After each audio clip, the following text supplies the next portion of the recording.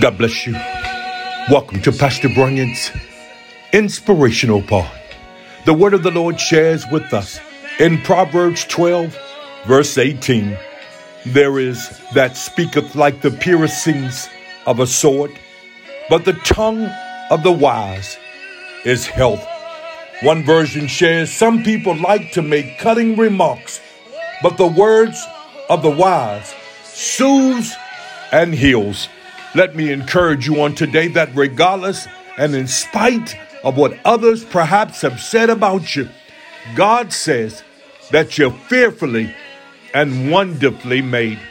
There's an old saying, sticks and stones will break my bones. Help me now.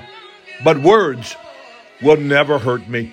And while I find that to be true physically, I also believe that words can be quite damaging.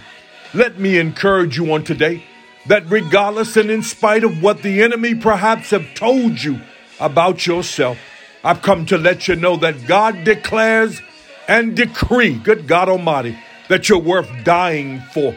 He thought you were worth it, good God Almighty. I've come to let you know that regardless and in spite of what the chatter is, God says that he will never leave you, nor will he ever forsake you.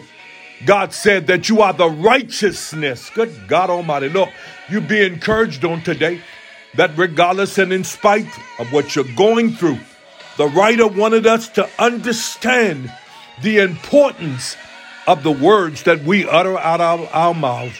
Speak over yourself. Encourage yourself in the Lord. Tell yourself you can make it.